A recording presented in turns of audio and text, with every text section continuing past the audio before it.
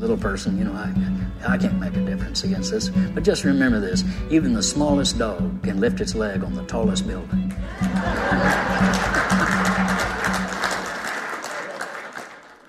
That's Jim Hightower, and this is Alternative Radio. I'm David Barsamian. This edition of AR features Jim Hightower. It's up to you. Democracy is in trouble. From hanging Chads in Florida to purge voter rolls in Ohio to the Iowa caucus debacle, the venerable system is in the ICU. There's still a pulse, but the long-term prognosis is not good. There are serious structural problems. Can anyone say electoral college? Or why elections are held on a workday? And then, of course, there's money. And the media. The experts sit around tables opining on who is surging and who is fading. It's more like horse racing, trying to handicap the steeds. Citizens, this is no time for apathy or complacency. Get off of your phone.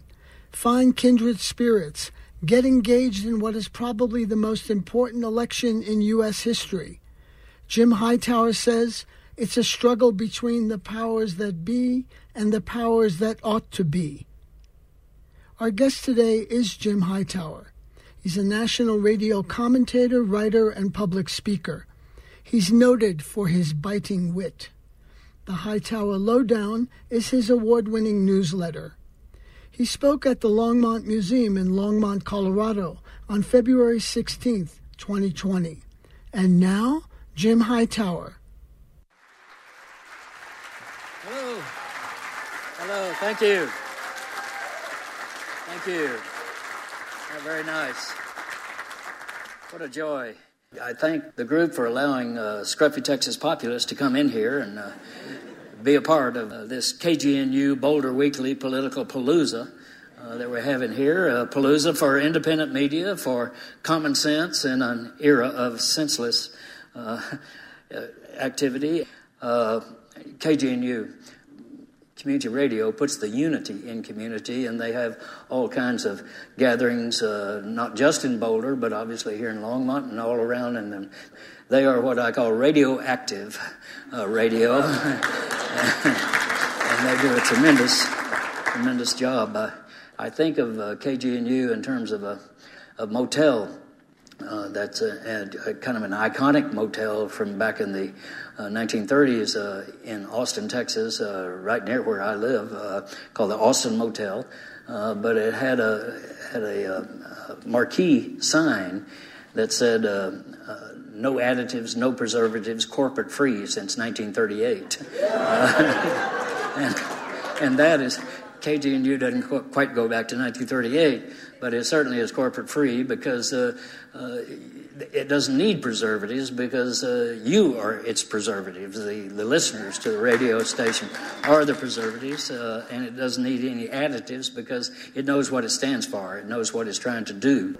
And then Boulder Weekly and these weeklies are so essential in our country today. And they're actually doing the real journalism in America these days because, of course, the hedge funds and the billionaires have taken over the media. My newspaper, the Austin American Statesman, in the Daily in my hometown, is now a product of Gannett.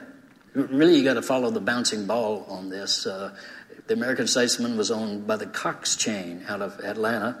It sold it a couple of years ago to Gatehouse, which is a hedge fund operation off of Wall Street, except Gatehouse doesn't really exist. Gatehouse is owned by something called the New Media Investment Group, which is financed and managed by something called the Fortress Investment Group, which is owned by a fracking baron, billionaire.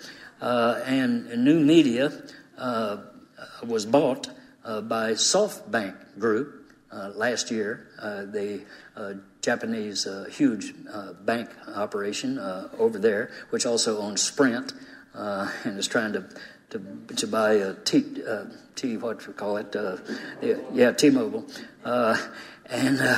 and then the New Media Fortress SoftBank Group was bought late last year by Gannett, which was financed by the Apollo Global Management Group, which financed it with a 11.5% interest loan. That 11.5% is really important because it means that they're taking all the profit out of the top to pay for the financing, and that means that they're firing the reporters and shrinking the paper down to nothing, and that is exactly what is happening. You know, Lily Tomlin once said, no matter how cynical you get, it's almost impossible to keep up. So the antidote to cynicism is you. People like you who are doing things, groups of people, coalitions of groups of people that you don't hear about in the national media or from the politicians. But you are the source of the democratic hope in our country. So it just makes me happier than a chigger at a nudist colony to be standing up here looking out at all of you right-wing butt kickers and corporate greed whackers, you grassroots agitators, and indeed you are agitators.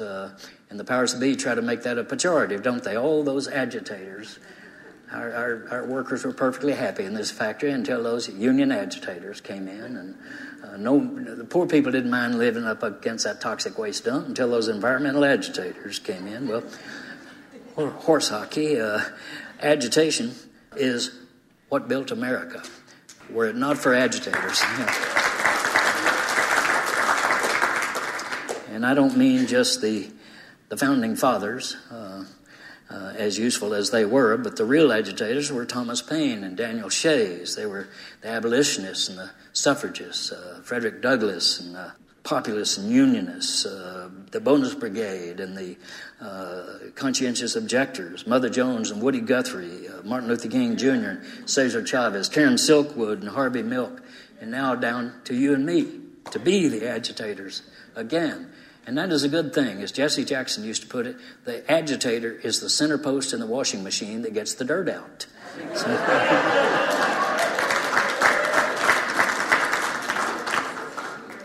So I come to you tonight, not just from Austin, Texas, but from South Austin.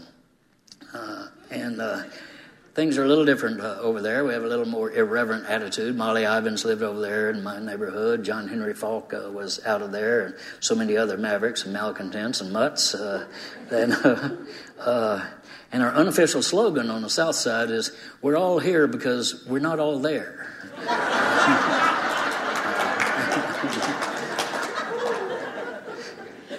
Well, I think we're all here because the powers that be are not at all there in terms of understanding what America is all about, understanding that the essential glue of our society is the notion that we're all in this together. My old daddy, you got to be aware of Texans telling daddy stories, but I had a pretty good one, and he didn't know he had a political philosophy, but he did. And he expressed it to me periodically in these terms. He said, Jim, everybody does better when everybody does better. And that's what's missing in our society today. So here we are in a big time for America, a big time for democracy and for you and me and our progeny. An historic time, another of those when in the course of human events moments that Thomas Jefferson wrote about. You see it in inequality that is rending our nation. You see it in the rise of autocracy and plutocracy. You see it in the healthcare crisis. You see it in the climate change crisis, etc.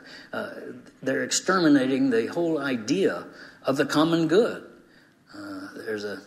And that means that we have to step forward bolder than we ever have before.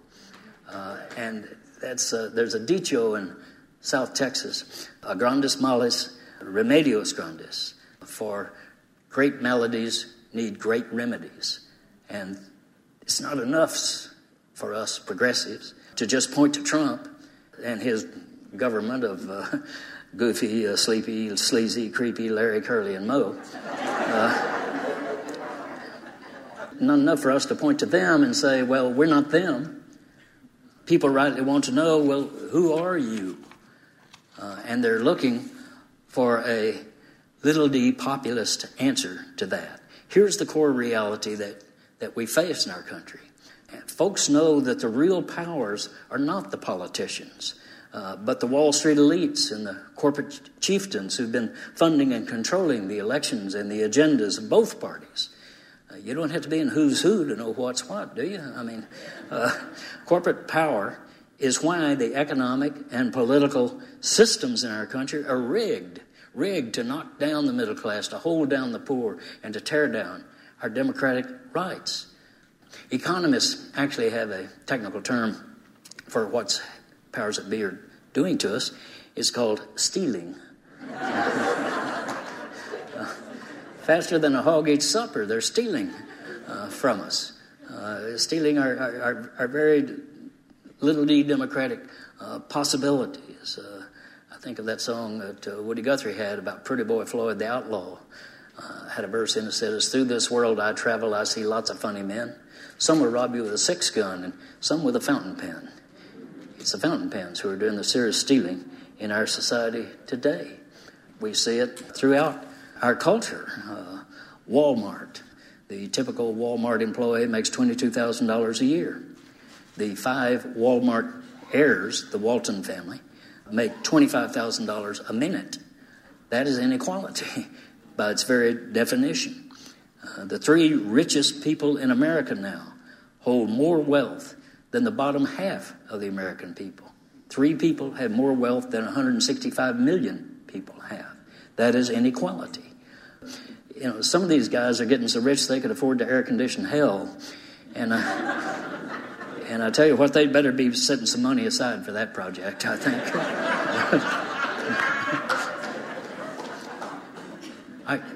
I love it when they, when they come out, these gabillionaires, and now there's a new term, centibillionaires. That's people who have more than $100 billion. Jeff Bezos is one of those of Amazon, etc. Anyway, they come out and say, well, of course, we give to charity because that's our way of giving back. Well, if you're giving back, that means you took too much to start with. So let us not be swayed by that. And in fact, they say, well, yes, we do make a lot of money. We haul in a ton of money, but we are philanthropists. And Mark Zuckerberg even complained about Elizabeth Warren's wealth tax because he said that's going to impinge on my philanthropy. Well, I'll tell you a quick story of what the gods think about charity. It comes from Earl Long, Huey Long's brother, when Earl was governor of Louisiana back in the 1950s, and he told about a rich man who died and tried to get into heaven. But if you'd gone to that little Methodist church that I did growing up in Denison, Texas, you'd know that you just don't march into heaven. You've got to appear at the pearly gates, and there's an angel outside going to look over your life. And then St. Peter back here is going to render judgment about whether you get to come in or not. So here comes this rich man. And the angel looks over his life and says, oh, my God, you never did no good for nobody. No way. What are you doing here? And the rich man said, well, now, that's not entirely true. There was that time in 1924 when a beggar man was on the street and I put a nickel in his cup. And the angel said, so? And the rich man said, well, then in 1934, a widow woman needing car fare home and I gave her a nickel. And the angel said, that doesn't make up for a life of greed.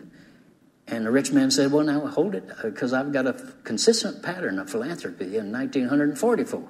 I was coming out of my bank at Christmas time, Salvation Army kettle, and I put a nickel in there. And the angel turns back to St. Peter and says, what in the world are we going to do with this man? And St. Peter said, give him back his 15 cents and tell him to go to hell.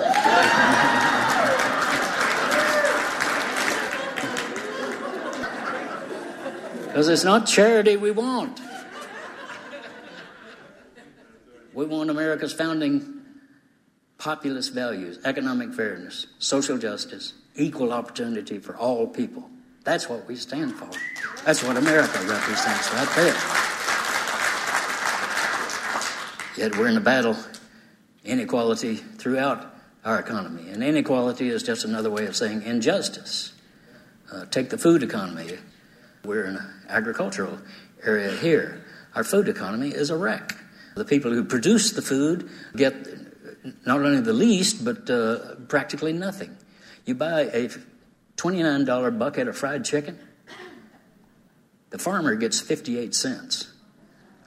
$29.58. All the money goes to the Tysons and the Pilgrim Pride and the giant processors of it and marketers of it. Milk economy, dairy farmers are just being wiped out right and left across this country, including in this state. And it's because we've got monopolies controlling it. 60% of the raw milk produced in America is controlled by two corporations. But you don't market milk nationally, you market it regionally. And one of those corporations, Dean Foods, controls 90% of the milk market in Wisconsin, in Michigan, and in Vermont, and about 70% in many other states as well. It is a monopoly. The farmer doesn't stand a chance in that. So the price is being knocked down for the farmer and raised for the consumer. And that's because of policy. We have an agricultural policy that has gone from butts to nuts. Again, these are deliberate decisions made by our policyholders. Earl Butz, you might remember him, Uncle Earl. He was Secretary of Agriculture under Richard Nixon. And Earl stepped forward and said, this trend toward less farms is not bad. It's good that we have been able to produce an increasing amount of food with the work of a smaller percentage of our population. This releases people to do something useful in their lives. Ezra Taft Benson, Eisenhower's Secretary of Agriculture, said farmers need the spur of insecurity. Ronald Reagan said farm foreclosures and bankruptcies are part of the necessary solution. My program hasn't hurt anybody. No one's been thrown out in the snow to die. That's a high standard, isn't it? And Jimmy Carter, many of you will not make it, but it will be better for those of you who survive. And now, here we are with Donnie Trump and gang, and, their idea of a good farm program is hee-haw. We've got a guy who's Secretary of Agriculture now. His name is Sonny Perdue. He's out of Georgia, a peanut-producing state, by the way, and Sonny is the biggest goober of them all. He enjoys mocking his constituent. They're now on a pitch, ALEC, the American Legislative Exchange Council front group for corporations to put legislation into state legislatures and do the corporate will. They're passing something called critical infrastructure bills, which criminalizes protests of critical infrastructure, which are pipelines and fracking sites and oil refineries and even hog farms and chicken farms are part of the critical infrastructure of America, that if you protest it in certain ways, it means you're going to do 2 years in jail. So it is the complete perversion of our democratic ideals. So the question becomes, who's going to stand up to these forces of greed and stand up for the gougees? The powers that be have to be confronted by the powers that ought to be. The workers, the environmentalists, the farmers, the consumers, veterans, everyday people. But yet that question of who's going to stand up is the big question in this year's Democratic primaries. Because whoever wins the Democratic primary is going to be our channel to deal with Donald Trump and to begin to reverse some of this stuff. If we have somebody who is nominated by the Democrats to stand up for the gougees. The Democratic establishment, unfortunately, is still controlled by what I call pusillanimous Democrats. It's a clean word. You can look it up. I mean, some of these Democrats are weaker than Canadian hot sauce, when it comes to standing up for the people they're supposed to stand up for, and when it comes to standing up for the democratic principles. I mean, thank God they weren't in charge when Franklin and Eleanor Roosevelt passed things like Social Security and wage and hour laws and right on down the line. They would have said, oh, no, that's too strong. We can't do that. The people would be opposed to it. The people would be scared of it. Indeed, Medicare for all. The governor of, I think it was Delaware, rose up and said, well, we can't say Medicare for all because that scares people. I mean, excuse me, I say Medicare for all a lot, and it does not scare anybody. They rise up and cheer when you say Medicare for all because you're talking about delivering the basic of health care to every man, woman, and child in America as a matter of human right. People are in favor of that.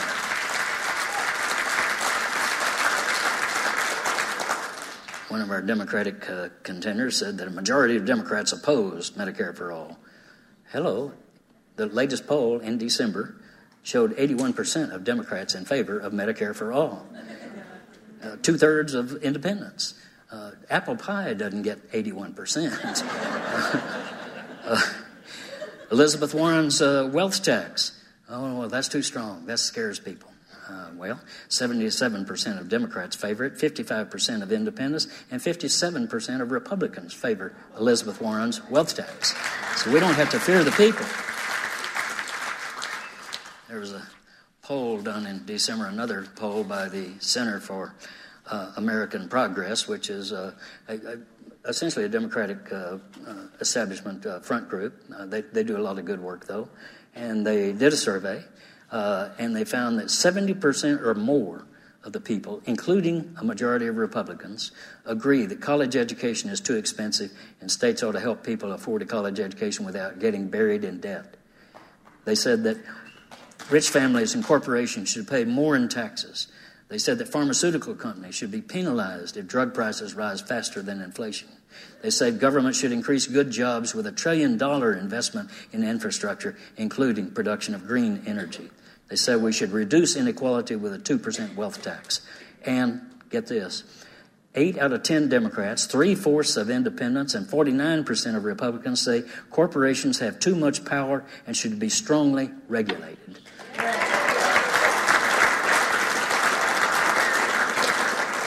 So we don't have to fear the people. The people are way ahead of the politicians and way ahead of the media, by the way, as well. So my message to you, and I'm sure you're wondering what it is by now, is that it's up to us. It's not up to Bernie Sanders or Elizabeth Warren. It's not up to the Democratic Party. It's not up to the Congress, any governor, etc. It's up to you and me. We the people, joining together, can make the big difference. We the people have got to take the stand. We've got to be the ones that push back against the gougers out there who are ripping us off. And I know that a lot of people say, "Oh, well, I'm just a little person. I can't make a difference against this." But just remember this: even the smallest dog can lift its leg on the tallest building.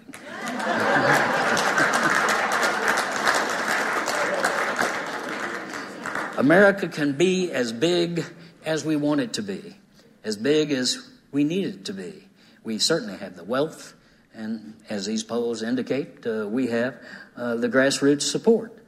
We have all that we need to stand up in the bold spirit of Franklin and also of Eleanor Roosevelt to do as Franklin Roosevelt said in his campaign in 1936, to restore America to its own people. That's the fight that we're in. It's just that straightforward. That's the importance of KGNU. That's the importance of the Boulder Weekly. That's the importance of an independent media, but that's also the importance of groups or of people organized into groups that are making political fights. And I can tell you that all across America, we're winning those political fights. It's an astonishing story that goes untold by the establishment media, but there it is, because we've got to form together. There's a little hardware store not too far from where I live in Austin called Harold's Hardware, independent place, not one of these big box stores. It's no bigger than this hall right here. But it's a great place. You don't have to buy the whole carton of nails. They'll sell you 2 nails if that's what you're looking for, And they'll say, well, what are you trying to do? Well, I want to build a lectern. Okay, well, let's pencil it out and see what you need. They'll loan you a tool. You can take a power saw home and bring it back. And the slogan at Harold's Hardware is, we can do it yourself.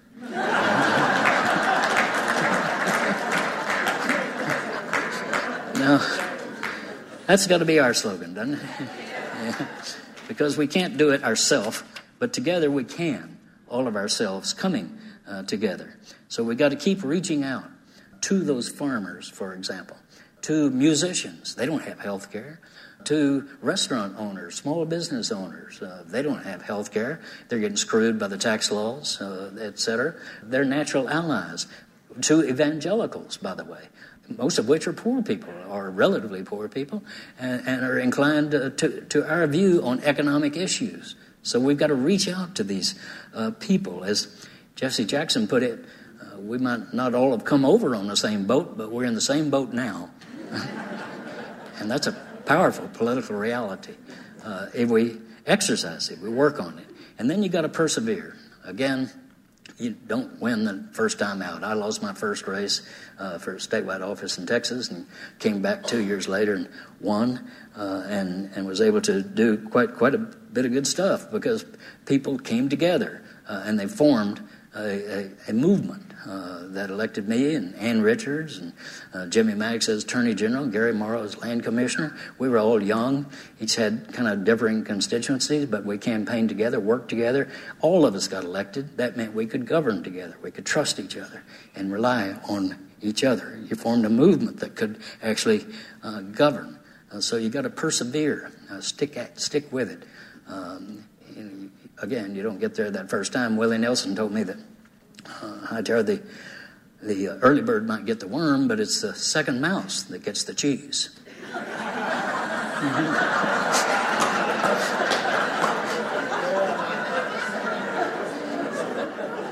Might want to pencil that out for some of the slower ones here tonight. You're listening to Jim Hightower. It's Up to You. This is Independent Alternative Radio. You can order copies of this program by calling 1-800-444-1977. That's 1-800-444-1977. Or you can order online on our website, alternativeradio.org. That's alternativeradio.org. And mainly, we've got to stay strong. Recognize the strength that we have and recognize the justice for which we are fighting and be bold about it. Thomas Paine said, "Let them call me rebel and welcome. I feel no concern from it, nor should we. Let them call us radicals. Let them call us agitators. Let them call us crazy people. Let them call us whatever they want. But we are actually the majority, and we have the potential to put America, to restore America to its own people again. And just keep agitating. I'll leave you with this thought, and it's from Louis Grizzard, the late great Southern humorist, who said something that we in the South have always known to be true, and that is that there's a big difference between being naked and being naked. Naked means you have no clothes on. Naked means you have no clothes on and you are up to something. So let's get naked together. Thank you very much. Thank you. When Pete Buttigieg returned to the United States from Oxford, he joined the McKinsey corporate group, 7,700 employees, one of the most powerful and conservative consulting groups in the world. Yes. Spent 3 years there. I'm concerned that that's where he's getting his money and he was groomed for what he's doing now. Do you have any thoughts about Pete Buttigieg? Yes, I do.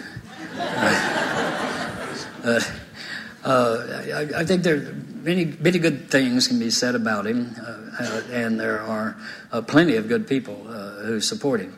But you need to follow the money, the old story, because it's not just McKinsey, that's one thing, but he is the Wall Street candidate in the Democratic Party.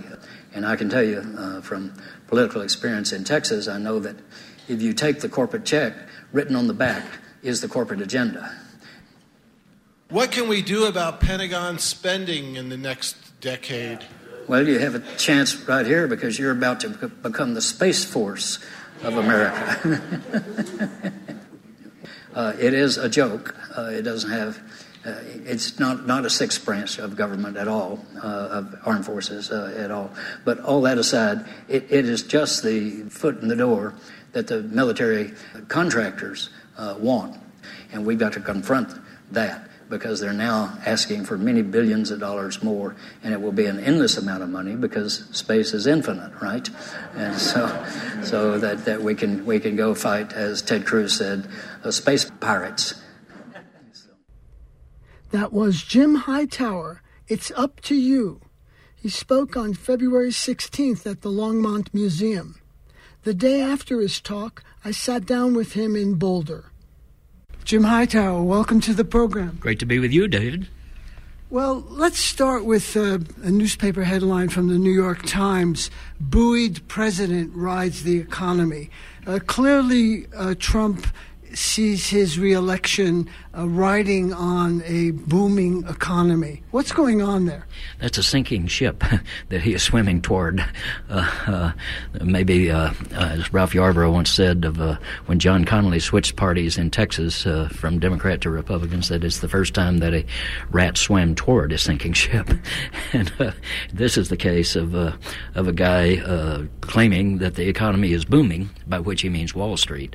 Their measure is the Dow Jones average, as opposed to the Doug Jones average. How's Doug and Darlene doing? Not so well. Knocked down in wages, rents going completely out of sight, imposing the possibility of even homelessness on more and more people.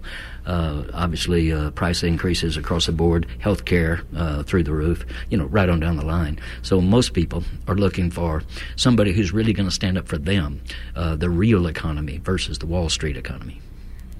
And among the multiple Democratic candidates, who do you see that most fulfills that kind of vision? There are two, Bernie Sanders and Elizabeth Warren, because both of them look at the economy in structural terms. How can we make real change? Not little symbolic change. Let's tweak the minimum wage, raise it to $8 an hour instead of $7.25, where it still sticks. But actually have Medicare for all, so health care is guaranteed. That expense is taken out of the families' budgets and is taken out of the corporate budgets too, by the way. So as other countries have shown, this benefits the whole economy.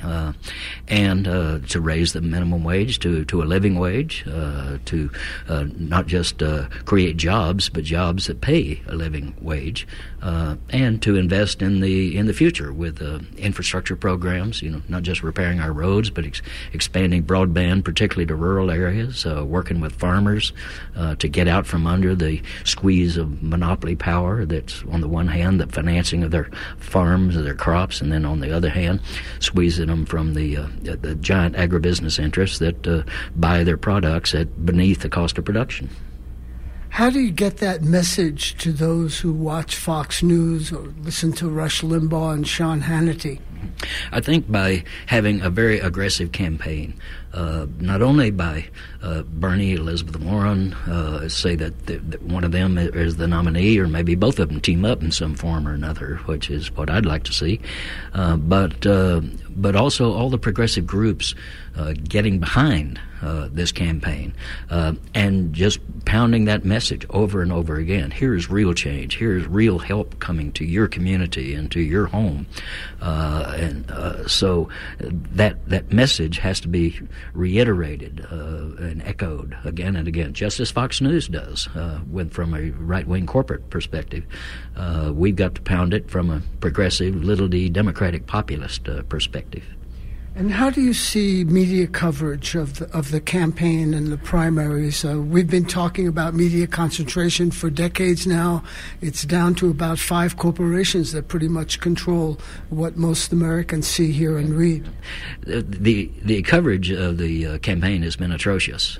The establishment media, the corporate media, has accepted the conservative Democrat, corporate Democrat argument that Bernie or Elizabeth would be disastrous for the Democratic Party because it would turn off some voters.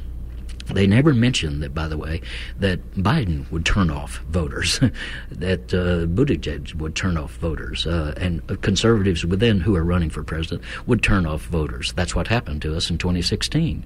We didn't have the turnout that we should have had because, turnout is based on turn on. And you've got to have a campaign that really reaches people and makes them want to go vote. And that's what I think either Sanders or Warren would do, a progressive presidential campaign would do, backed, by the way, not just by the presidential candidates, but by people of very progressive values and principles would be running for Senate and Congress and sheriff and mayors and city council, et cetera. The New York Times has interesting headlines here. I'm going to read them to you. Sanders on rise. Anxiety deepens among centrists. Democrats in disarray. Sanders raises electability concerns across the party. Anxiety, that word again, anxiety from Wall Street titans to swing district House freshmen. I call these fraidy cat Democrats. They're in a tizzy, having fainting spells at the thought that a real Democrat, a little D Democrat, as well as a big D, would be the nominee of the party. But what they're really afraid of, the interests behind them, the corporate interests, Wall Street and corporate chieftains, are not the candidate, Bernie or Elizabeth or whoever, but rather it's the people that they would bring in, because people want real change. That's been demonstrated again and again in polls and elections that we've been having for the last several cycles. People want the kind of bold programs that they're putting forward. If these people had been listened to in 1932, 1934, 36, we wouldn't have Social Security, would not have had the New Deal, because they would have said, "Oh, that's scaring people. We can't do that, and that's going to make corporate interests back away. They won't give money to the party, et cetera." So that same cycle is now coming forth here by, again, fraidy cat Democrats.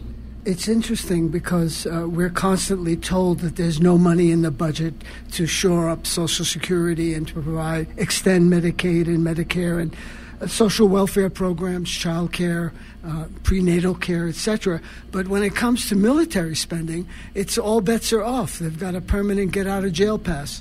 Not only military spending, but build that wall, $4 billion that Trump is taking from the military budget. If you can take $4 billion from the military budget for a piece of political folly to benefit one person's campaign, then perhaps there's too much money in the military budget. That shows there's a lot of elasticity there, as the economists might call it, meaning they've taken too much. And so there is money available to do what we want to do and to do what needs to be done, which is reaching out to the majority of people and building a real economy that generates productivity, new products, economic activity, co-ops, et cetera, at all levels. And that money, that is one of the central issues that we're facing in this Democratic primary is, are we going big or are we going small?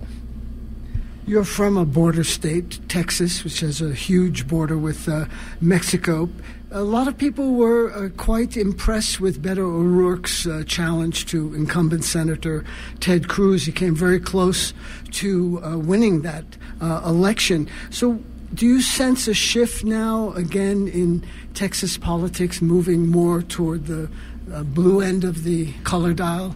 Yes, absolutely. And it's not just Beto, though he has been very instrumental in that, but it's people who have been backed by our revolution, by Indivisible, by Black Lives Matter, by Justice Democrats, so many other progressive groups that are organizing at a grassroots level and running young candidates, people of color, and exciting constituency to make them want to go vote, to see that there's real change coming. In the last cycle in Texas, election cycle, 2018, we flipped 12 Texas House seats. So we're now within 9 seats of taking over the Texas House of Representatives. That would be the the House session that does reapportionment. And so we are targeting, we being AFL-CIO, Planned Parenthood, all the progressive groups, Our Revolution, all these grassroots groups are targeting some 20 seats that we were close to last time, to get those 9 seats back and to protect the 12 that we won last time. And Beto O'Rourke, by the way, is doing his main work now. That's what he's doing, is in those districts to campaign for people and to rally other folks to get behind this and make a difference. And it would not just turn Texas blue, but it would move Texas forward. The 2018 election also saw the arrival of a number of progressive women candidates of color like Ilhan Omar, Ayanna Pressley, Alexandria Ocasio-Cortez, Rashida Tlaib, and others. What do you make of that? Well, just saying over in East Texas, the rooster crows, but the hen delivers the goods.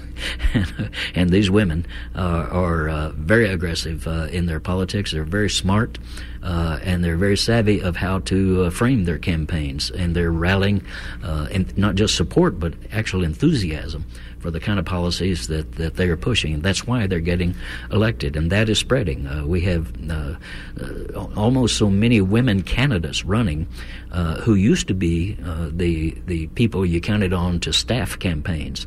And now they're saying, no, we're not going to be the staff, we're going to be the candidates. And so we have a shortage of staff, which is a good problem to have because they are so strong. We have a woman running for the U.S. Senate to challenge John Cornyn, who's a complete toady to Mitch McConnell. And she is extraordinarily strong, and I think she's going to make the runoff. And she's a woman of color, Latina, and is organizing culturally through the Latino community, organizing quinceaneras, which are the coming out parties of 15-year-old girls in the Latino community. And instead of bringing presents to those girls, they're saying you have to register to vote to get in the door, and then you have to participate. It's the 10th anniversary of the Supreme Court decision of Citizens United. What kind of impact has that had on politics in the United States? Well, it's exacerbated the horror that has been taking place for decades in our country of big money controlling elections and controlling the selection of candidates, controlling the agendas. And so that money has perverted our democracy into a plutocracy. And Citizens United just unleashed it, just said basically there's no controls. And subsequent decisions have made that even worse in other cases that are moving up in the courts, which is why Mitch McConnell and Trump and them are pushing for right-wing corporate judges. As those move up, it's going to basically allow corporations to run their own candidates, to be their own party.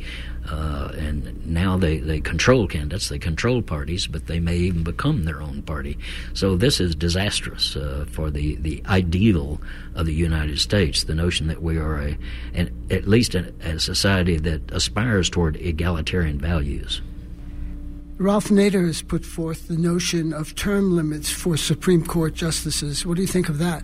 Yeah, I think we've got to do something about it because it's completely out of control, and it's reasonable.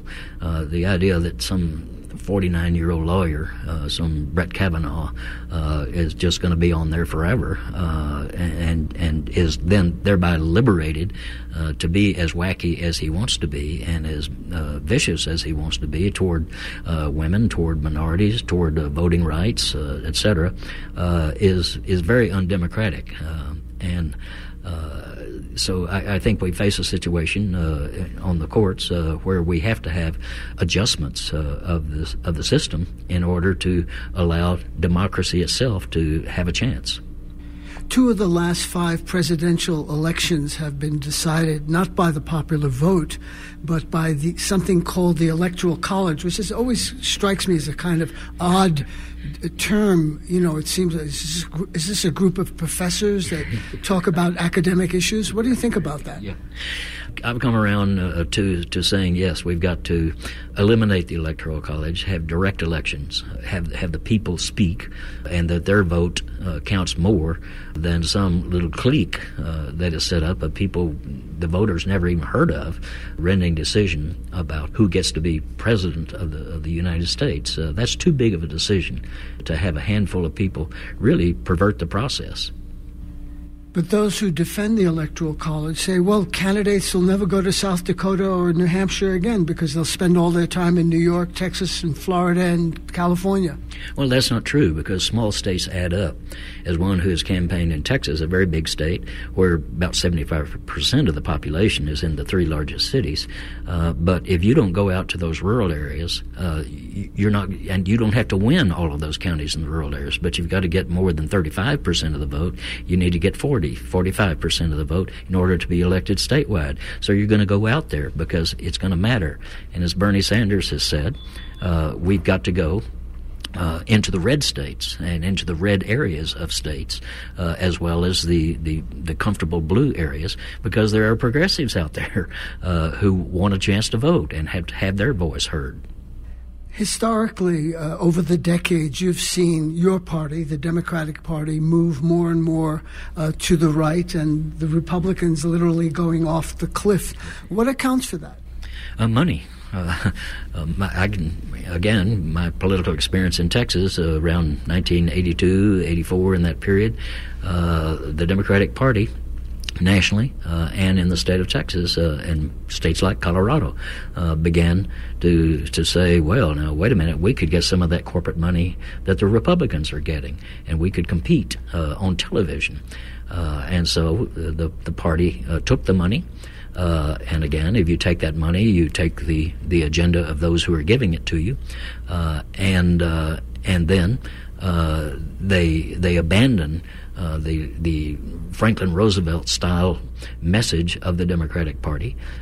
So working class people, environmentalists, dirt farmers, regular folks, they don't hear themselves in the political debate at all, because the Republicans are way over there, as you indicated, and the Democrats are moving over in that same area. So it's a one-sided debate that leaves out the majority of the people. And so the Democrats abandoned grassroots. In the Hillary Clinton campaign in 2016 in Texas, you had to pay to get a yard sign. You had to spend $5 to get a yard sign. So, I mean, they didn't care about the rural areas, and they didn't care about those people out there who were being left out. Well, do you see, in terms of promoting a progressive agenda, revival of unions? Yes, I do. One, unions themselves are stepping forward, and particularly aggressive new unions of low-wage worker unions in the media world. The concentration of newspaper power, as you just indicated, by Wall Street hedge funds and private equity outfits has led to a boom in union organizing in the newsrooms, because those people are losing their jobs, but they're also losing the ideal that caused them to go in to journalism, which is that we should be doing investigative style reporting. And finally, what gives you hope? People out here. I travel a lot. I get out of the power centers, Washington and New York and the media centers, and see what's happening at the grassroots level. And just about at every place that's got a zip code, somebody or some group of somebodies is doing serious organizing and winning. Thanks very much for your time. Thank you. That was Jim Hightower. It's up to you. I talked with him in Boulder on February 17th. Jim Hightower is a national radio commentator, writer, and speaker.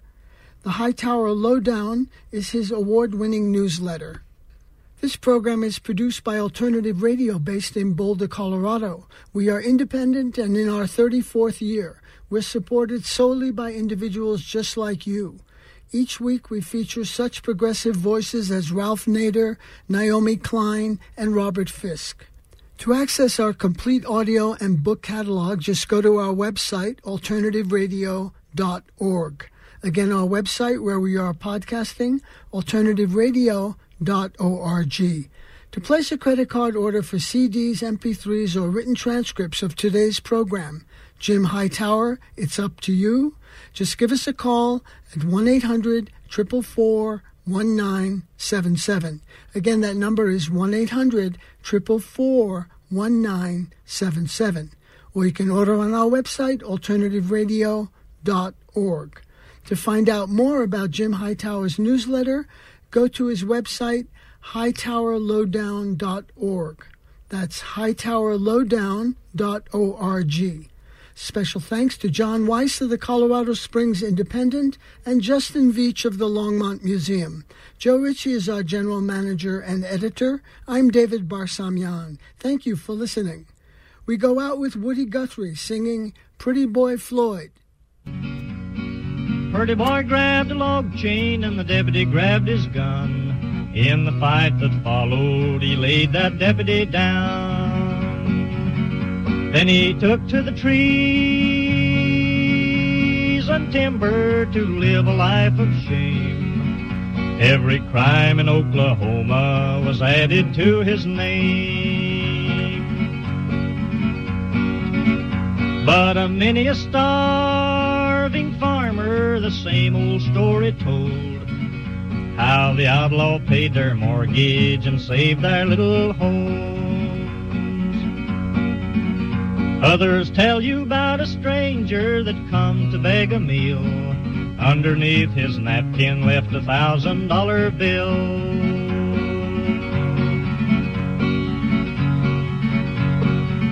It was in Oklahoma City. It was on a Christmas day. There was a whole carload of groceries come with a note to say, well, you say that I'm an outlaw, you say that I'm a thief. Here's a Christmas dinner for the families on relief. Yes, as through this world I've wandered, I've seen lots of funny men. Some will rob you with a 6-gun and some with a fountain pen. And as through your life you travel, yes, as through your life you roam,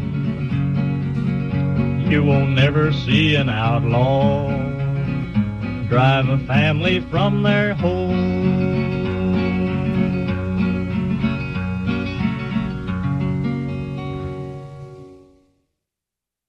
Well, just go to the website, alternativeradio.org. Twój najlepszy przyjaciel Jenny Noc, CJSW 90.9 FM. Na zawsze radio, radio na zawsze. Wow! Let me hear